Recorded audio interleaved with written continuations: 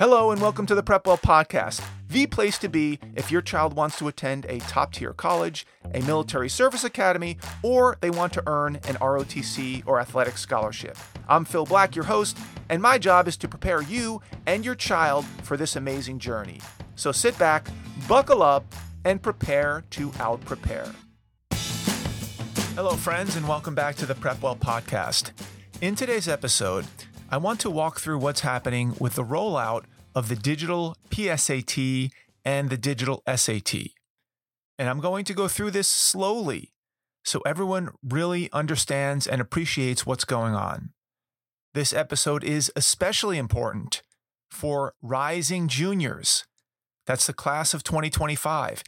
If you are a rising junior and you're about to start school, or you're a parent of a rising junior, you really need to pay attention to what I'm about to go over.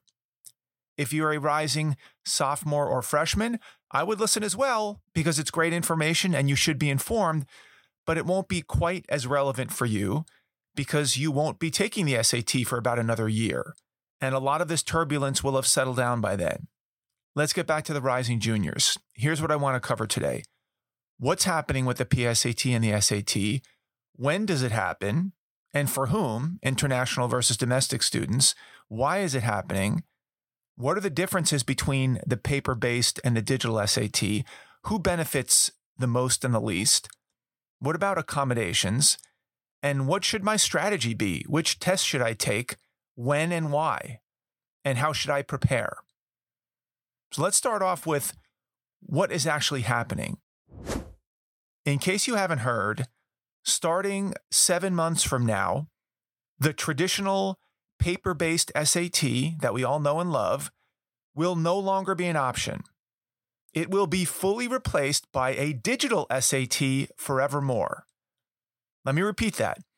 As of March of next year, 2024, that's about 7 months from now, depending on when you're listening to this, if you plan on taking the SAT as opposed to the ACT in the United States, your only choice will be to take a digital SAT. Now, for international students, this is already happening. The paper-based SAT has already been replaced by the digital SAT internationally since March of 2023.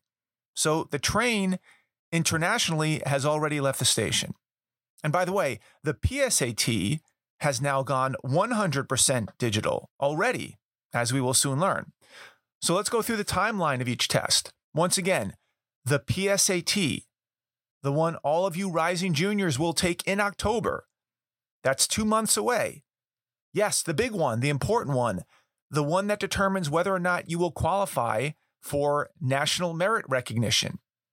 That upcoming PSAT will be 100% digital. No paper-based tests at all, period. So don't be surprised by this. I'm letting you know right now. There's no choice in the matter. And while we're here, let me make a quick caveat, which I won't repeat over and over again during this episode. There will, in fact, be a paper-based option for those with very specific accommodative needs. But it's going to be very rare, so let's not count on it. So let's now move to the real SAT. In the spring, call it March of 2024. That's 6 or 7 months from now. The actual SAT will be offered in digital format only, and they will no longer offer a paper-based test ever again. Let me repeat that for now the third time. Starting in the spring, March of 2024, 6 or 7 months from now, depending on when you're listening to this, if you take the SAT, it will be in digital format only. Okay, with that out of the way, let's briefly discuss why this is happening. This may sound cynical, but in my view, and by the way, I'm not alone here, the College Board made the switch to digital to avoid bankruptcy, period. Because since COVID and the near unanimous switch from test required to test optional, the number of students registering for the SAT and the ACT for that matter has plummeted for a host of reasons, which we're not going to detail here. And if the College Board didn't make a move, the SAT would have become more and more irrelevant, more and more of an afterthought until it faded away completely, with all of its millions of dollars of income. This became an existential threat that nearly put this multi-million-dollar enterprise out of business. So what did they do? And by they, I mean the College Board, which runs the SAT. They did anything and everything in their power to stay relevant. What could they offer to students and parents and colleges and universities and to school administrators to keep the gravy train going? Well, their answer was to go digital. And here's what that digital strategy looks like. Number one, make the test easier for students, so it's a less painful decision to register and prepare for it. For example, and we'll touch on this a lot more in a little bit, the digital test is only 2 hours instead of 3 hours. The reading passages are considerably shorter, and a few other things that make the test much more palatable for students.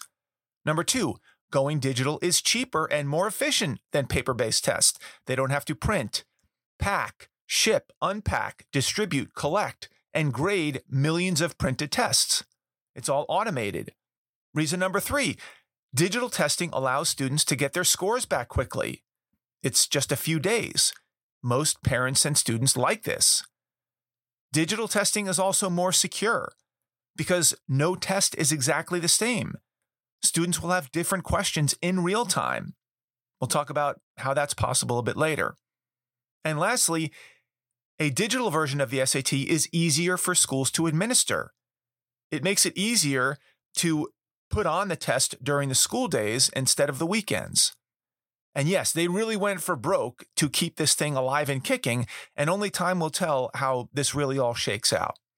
Okay, now let's talk about how does the new digital SAT work, and how does it compare to the traditional paper-based SAT that we all know and love?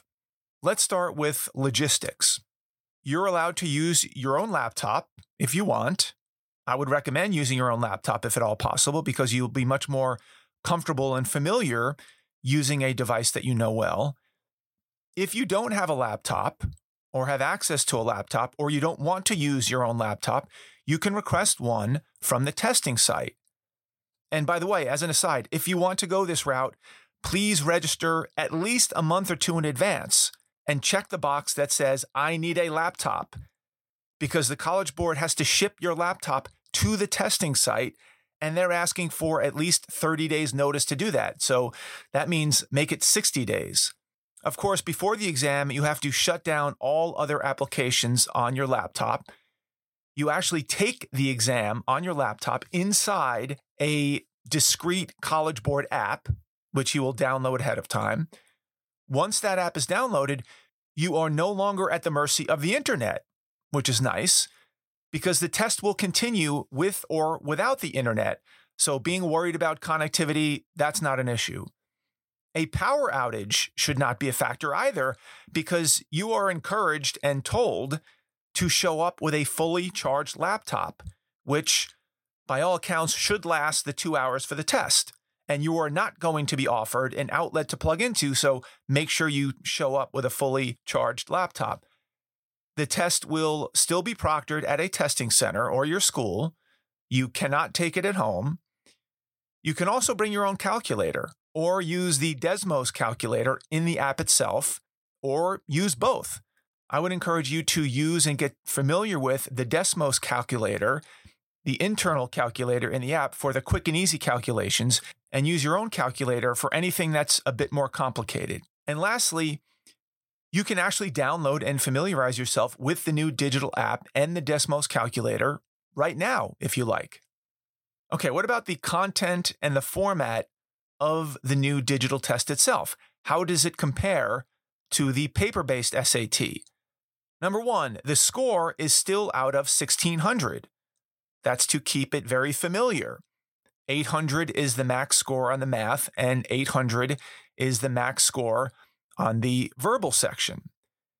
Number two, as I said, the length of the exam was cut from 3 hours to 2 hours, a massive difference in the length of time you're expected to stay really focused. Number three, there is more time per question on the digital exam. Number four, there are only 2 sections on the digital exam instead of 4 sections. Because on the paper-based exam, there was 1 reading, 1 writing, and 2 math sections. In the new digital version, there are only 2 sections, reading and writing, which is 1 section, and math, which is the second section. Much more streamlined. Number 5, you can use a calculator for every single math question. The paper-based used to have a section where you were not able to use a calculator. On the new digital, calculators all over the place. Number 6, the reading questions are considerably shorter. Remember when you had to read 10 paragraphs in a row and then answer 7 to 8 questions about those 10 paragraphs that you just read? And you panicked when you got to the questions because you didn't remember a single thing about the 10-paragraph passage you just read? That's a thing of the past. Now, instead of 10 paragraphs to read before the bank of questions, there's only 1 paragraph to read for every question. And some of the paragraphs are just 1 or 2 sentences. Number 7, along the reading lines, gone are the long, old-fashioned Victoria-era passages that use a lot of old, antiquated language and style. Yes, that has been deemed too challenging, so they got rid of it, and it has been replaced with easier-to-read passages. Number 8, the question types are also neatly clustered together in the digital SAT, instead of being mixed up as they were in the paper-based SAT. In the digital SAT, you'll get all the same types of questions in a row. Bang, bang, bang. 5 vocab questions. Bang, bang. 9 reading comp questions. 7 grammar questions. 6 synthesis questions. That should make it a little bit easier to get in a flow. Number 9, one of the biggest changes is in the format of the new digital test. The new digital test follows what's called an adaptive model, meaning that the test adjusts or adapts the questions it gives you based on how well you're doing in order to theoretically get to a valid score faster. It's one of the reasons they were able to cut an entire hour out of the test. And here's how it works. Number 10, you will start out with a mix of questions, some easy, some medium, some difficult. If you get more than half of those questions correct in the first section, it will steer you toward a more challenging second section, which will then give you the opportunity to get a max score. If, on the other hand, you get fewer than half the questions right on the first section, it will steer you toward an easier second section, which will then cap how high a score you can get on that section, even if you crush the second section. It's a little bit more complicated than that in terms of the weightings of each question, but you don't have to worry yourself about all those details. The bottom line is you want to do well on the first section to give yourself a fighting chance to score big on the second section. In fact, you can actually lock in a pretty good score if you do well on section 1, even if you don't do so well on section 2. Now, if you panic and screw up the first section, you will unfortunately limit your upside in the second section no matter how well you do. And lastly, number 11, the key here is not to overthink things. Don't try to guess mid-test whether or not you made it to the easier or the harder path in section 2. Just be sure you're paying attention in the beginning and then let it rip. Don't second guess yourself. The test is too sophisticated for you to be able to figure out on the fly anyway, so just trust the process. So the 2 big takeaways in terms of comparisons seems to be, number 1, the digital SAT appears to be easier than the paper-based version. I know a lot of people aren't going to say that out loud. And what I mean by that is not necessarily that the questions are easier per se, but that the test is shorter. There's less reading on the math and the reading sections. There are fewer sections. They are organized more easily. You get to use your own computer and your own calculator at all times. Now, that doesn't mean that everyone's going to get a 1600 on this test, but it does seem like the cognitive demands have been watered down to some degree. Maybe that's a good thing. I don't know. The big question will be, do the colleges believe that these newfangled digital scores represent the same level of intellect as the old paper-based tests? I don't know. Of course, they're claiming that, yes, they will. I would say probably not, at least for the first few testing cycles until the dust settles. So one of the questions is, do you want to be part of the tried and true group where everybody knows, all the colleges and universities know what a 1500 means? Or do you want to be part of the experimental group where a 1500 on the digital SAT may not mean what it used to mean? The second big takeaway is that the testing format is different. Everyone doesn't get the same questions. Each test is different, and it's up to you to answer the questions correctly to get on that harder path in order to shoot for that top score. That's certainly a big change. It may not affect you that much, and it shouldn't really affect you that much because your sole job is to just answer questions that come at you, even though there are some different things happening in the background. Before we get into the, which tests should I take questions, let me just make a mention about some of the accommodations in the digital test. The process to get accommodations for the digital test will be the same as they have always been. Whatever means you use or intend to use to get an allowance for test accommodations will be the same. And the new digital test will accommodate those accommodations.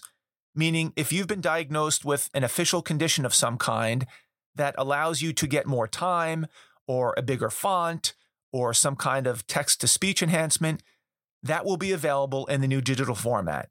The digital format can automatically add longer breaks, increase the font size, incorporate a text-to-speech tool for those who qualify for these changes, of course. And as I said earlier, if there is a compelling reason that you can't use the digital format, as a last resort, a paper-based test will still be available. Okay, so now the $64,000 question. Which SAT should I take, digital or paper? Again, this question is mainly for rising juniors, the class of 2025, because sophomores and freshmen won't have a choice. They will be forced to take the digital version if they choose to take the SAT. So for all of you rising juniors out there, wondering what you should do, here are some reasons to stick with the last few paper-based SAT tests given this fall, August, October, November, and December. Number one, you've been preparing for the paper-based test for months and you want to get it over with. The second reason why you should stick with the paper-based test, you're applying to highly selective colleges and you want to show that you can score well on the old school paper-based test because it's more legitimate. Who knows how much colleges will believe in the validity of the newfangled digital scores? You want to show them a score that they can actually believe in. Number three, everybody knows that the paper-based test is harder, and you don't want to shy away from that challenge. You think it will lend even more credibility to your application when and if you do well on that paper-based test. Number four, you are a recruited athlete trying to go to a highly selective college, and you want to show an SAT score to college coaches as soon as possible to prove that you're a viable recruit and that you'd be a good bet with admissions. And you don't want to wait until the spring or the summer to take an SAT, because in some cases, the sooner you can show a coach that you have a legitimate SAT score, the sooner they're going to be interested in you. Number five, you know you have a ton of AP exams in the spring, and the last thing you want to do is start or continue studying for the SAT in the middle of that AP exam period. You'd rather get it out of the way. Number six, and similarly, you play a spring sport and you're going to be swamped with practices and games and late nights, and you don't need the SAT hanging over your head. Number seven, you want to get an idea of where you stand with respect to standardized tests. You want to start creating a list of target colleges, and waiting until the spring or the summer to see where you stack up seems too late.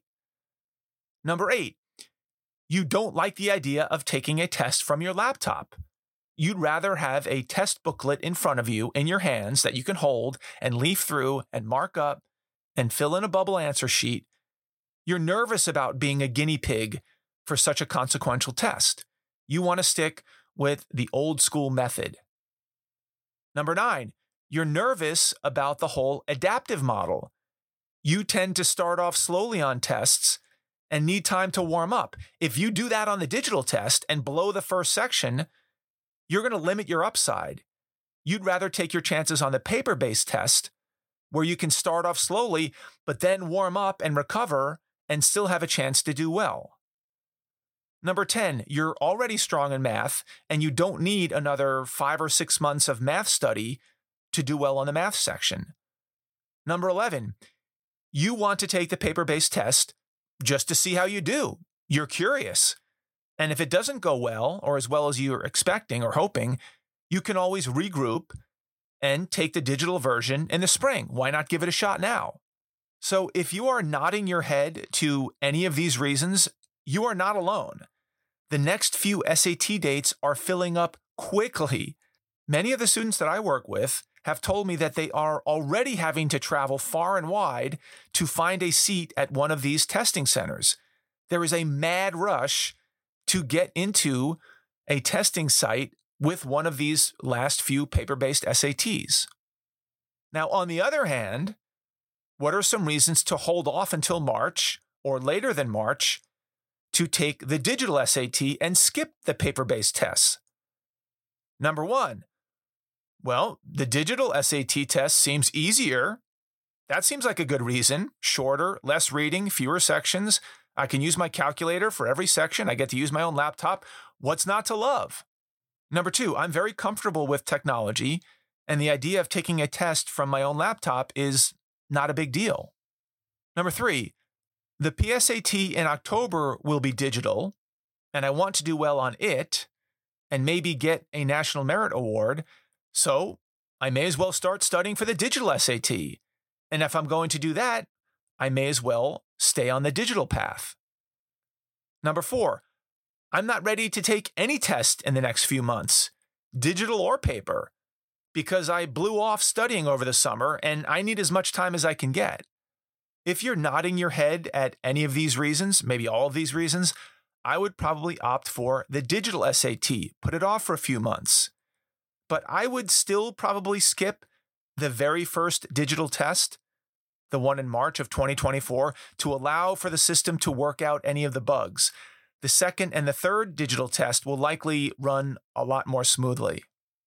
All right, what about the ACT? I haven't really talked about that at all. As of now, the ACT is still paper-based, and according to the ACT, they will always make available a paper-based test, even when and if they switch over to a digital format.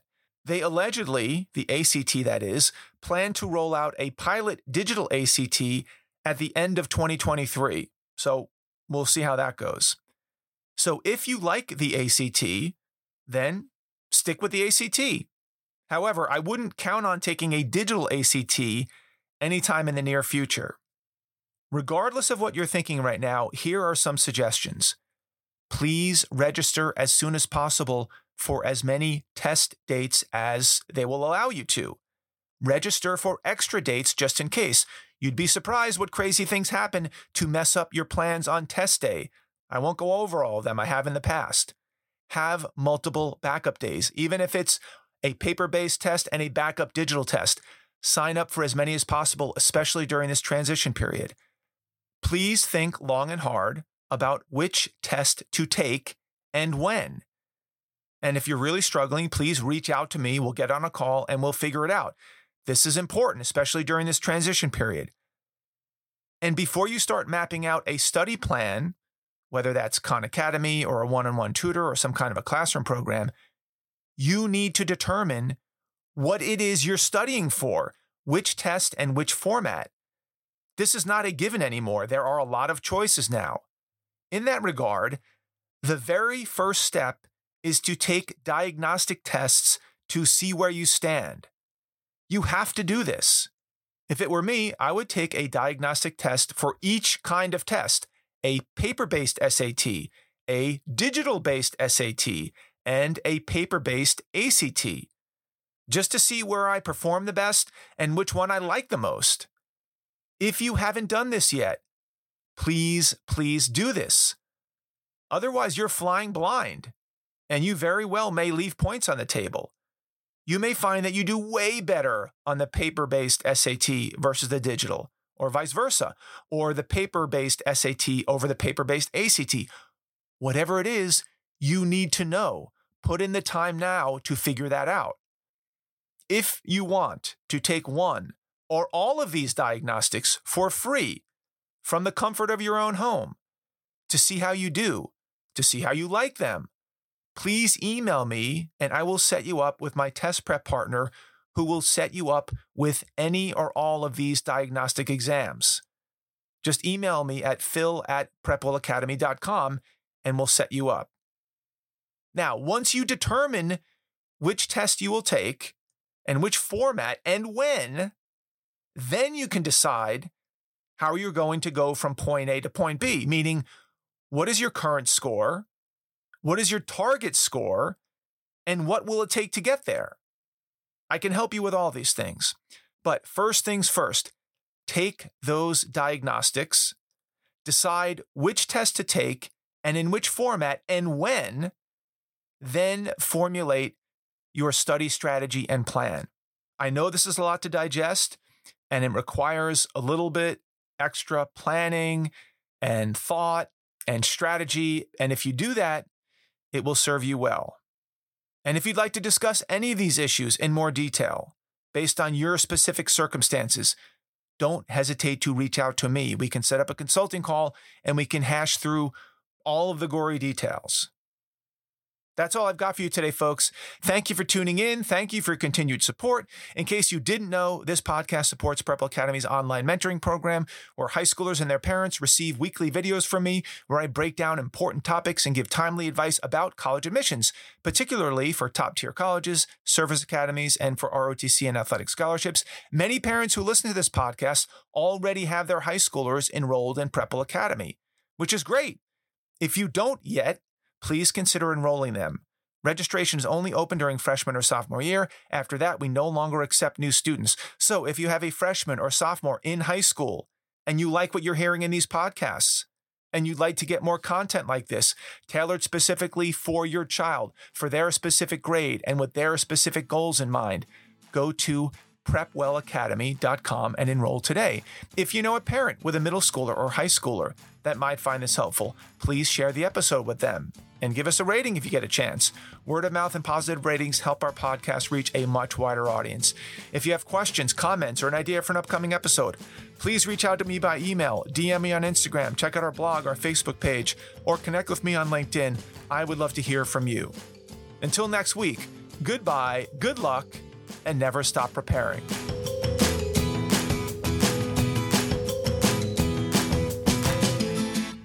This podcast is brought to you by Prep Well Academy. Prep Well Academy is my one-of-a-kind online mentoring program that delivers to your 9th or 10th grader a short, highly relevant video from me every week, every Sunday, in fact, where I give them a heads up about what they should be thinking about to stay ahead of the game. To get these valuable lessons into your child's hands, please head over to prepwellacademy.com and enroll your child today.